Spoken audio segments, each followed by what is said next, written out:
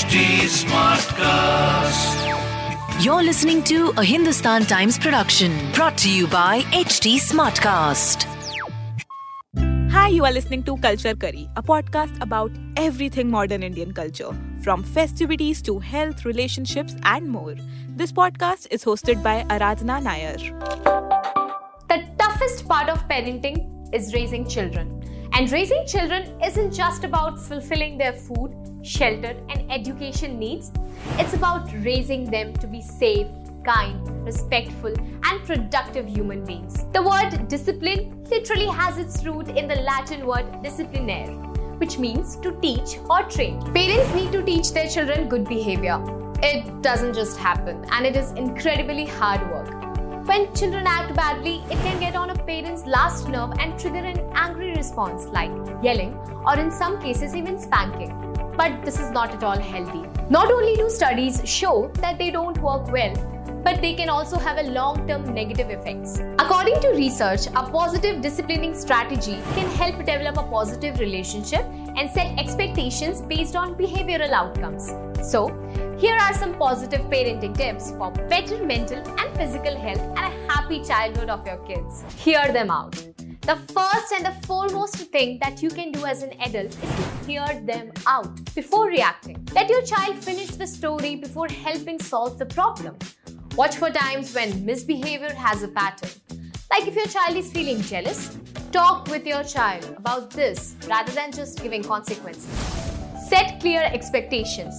Telling your child exactly what you want them to do is much more effective than telling them what not to do.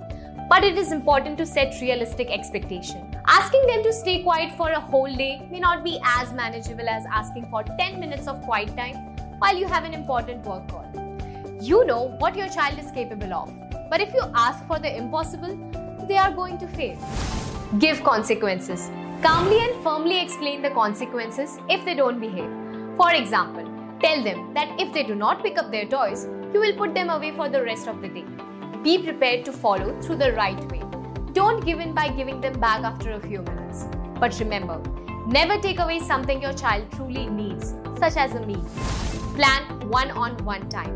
One-on-one time is important for building any good relationship, and even more so with your children. You can decide on how much time you want to put in.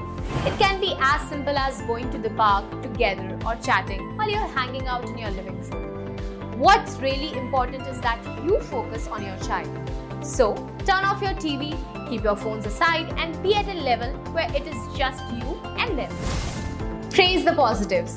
As parents, we often focus on children's bad behavior and call it out.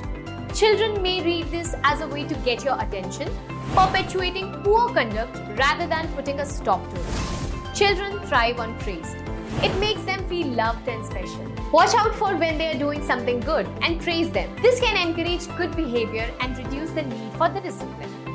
Always remember, there are no bad children, only bad behavior. Learn from your mistakes and lead by example. And at last, don't take the pressure of parenting. It is your own child and family that you are raising.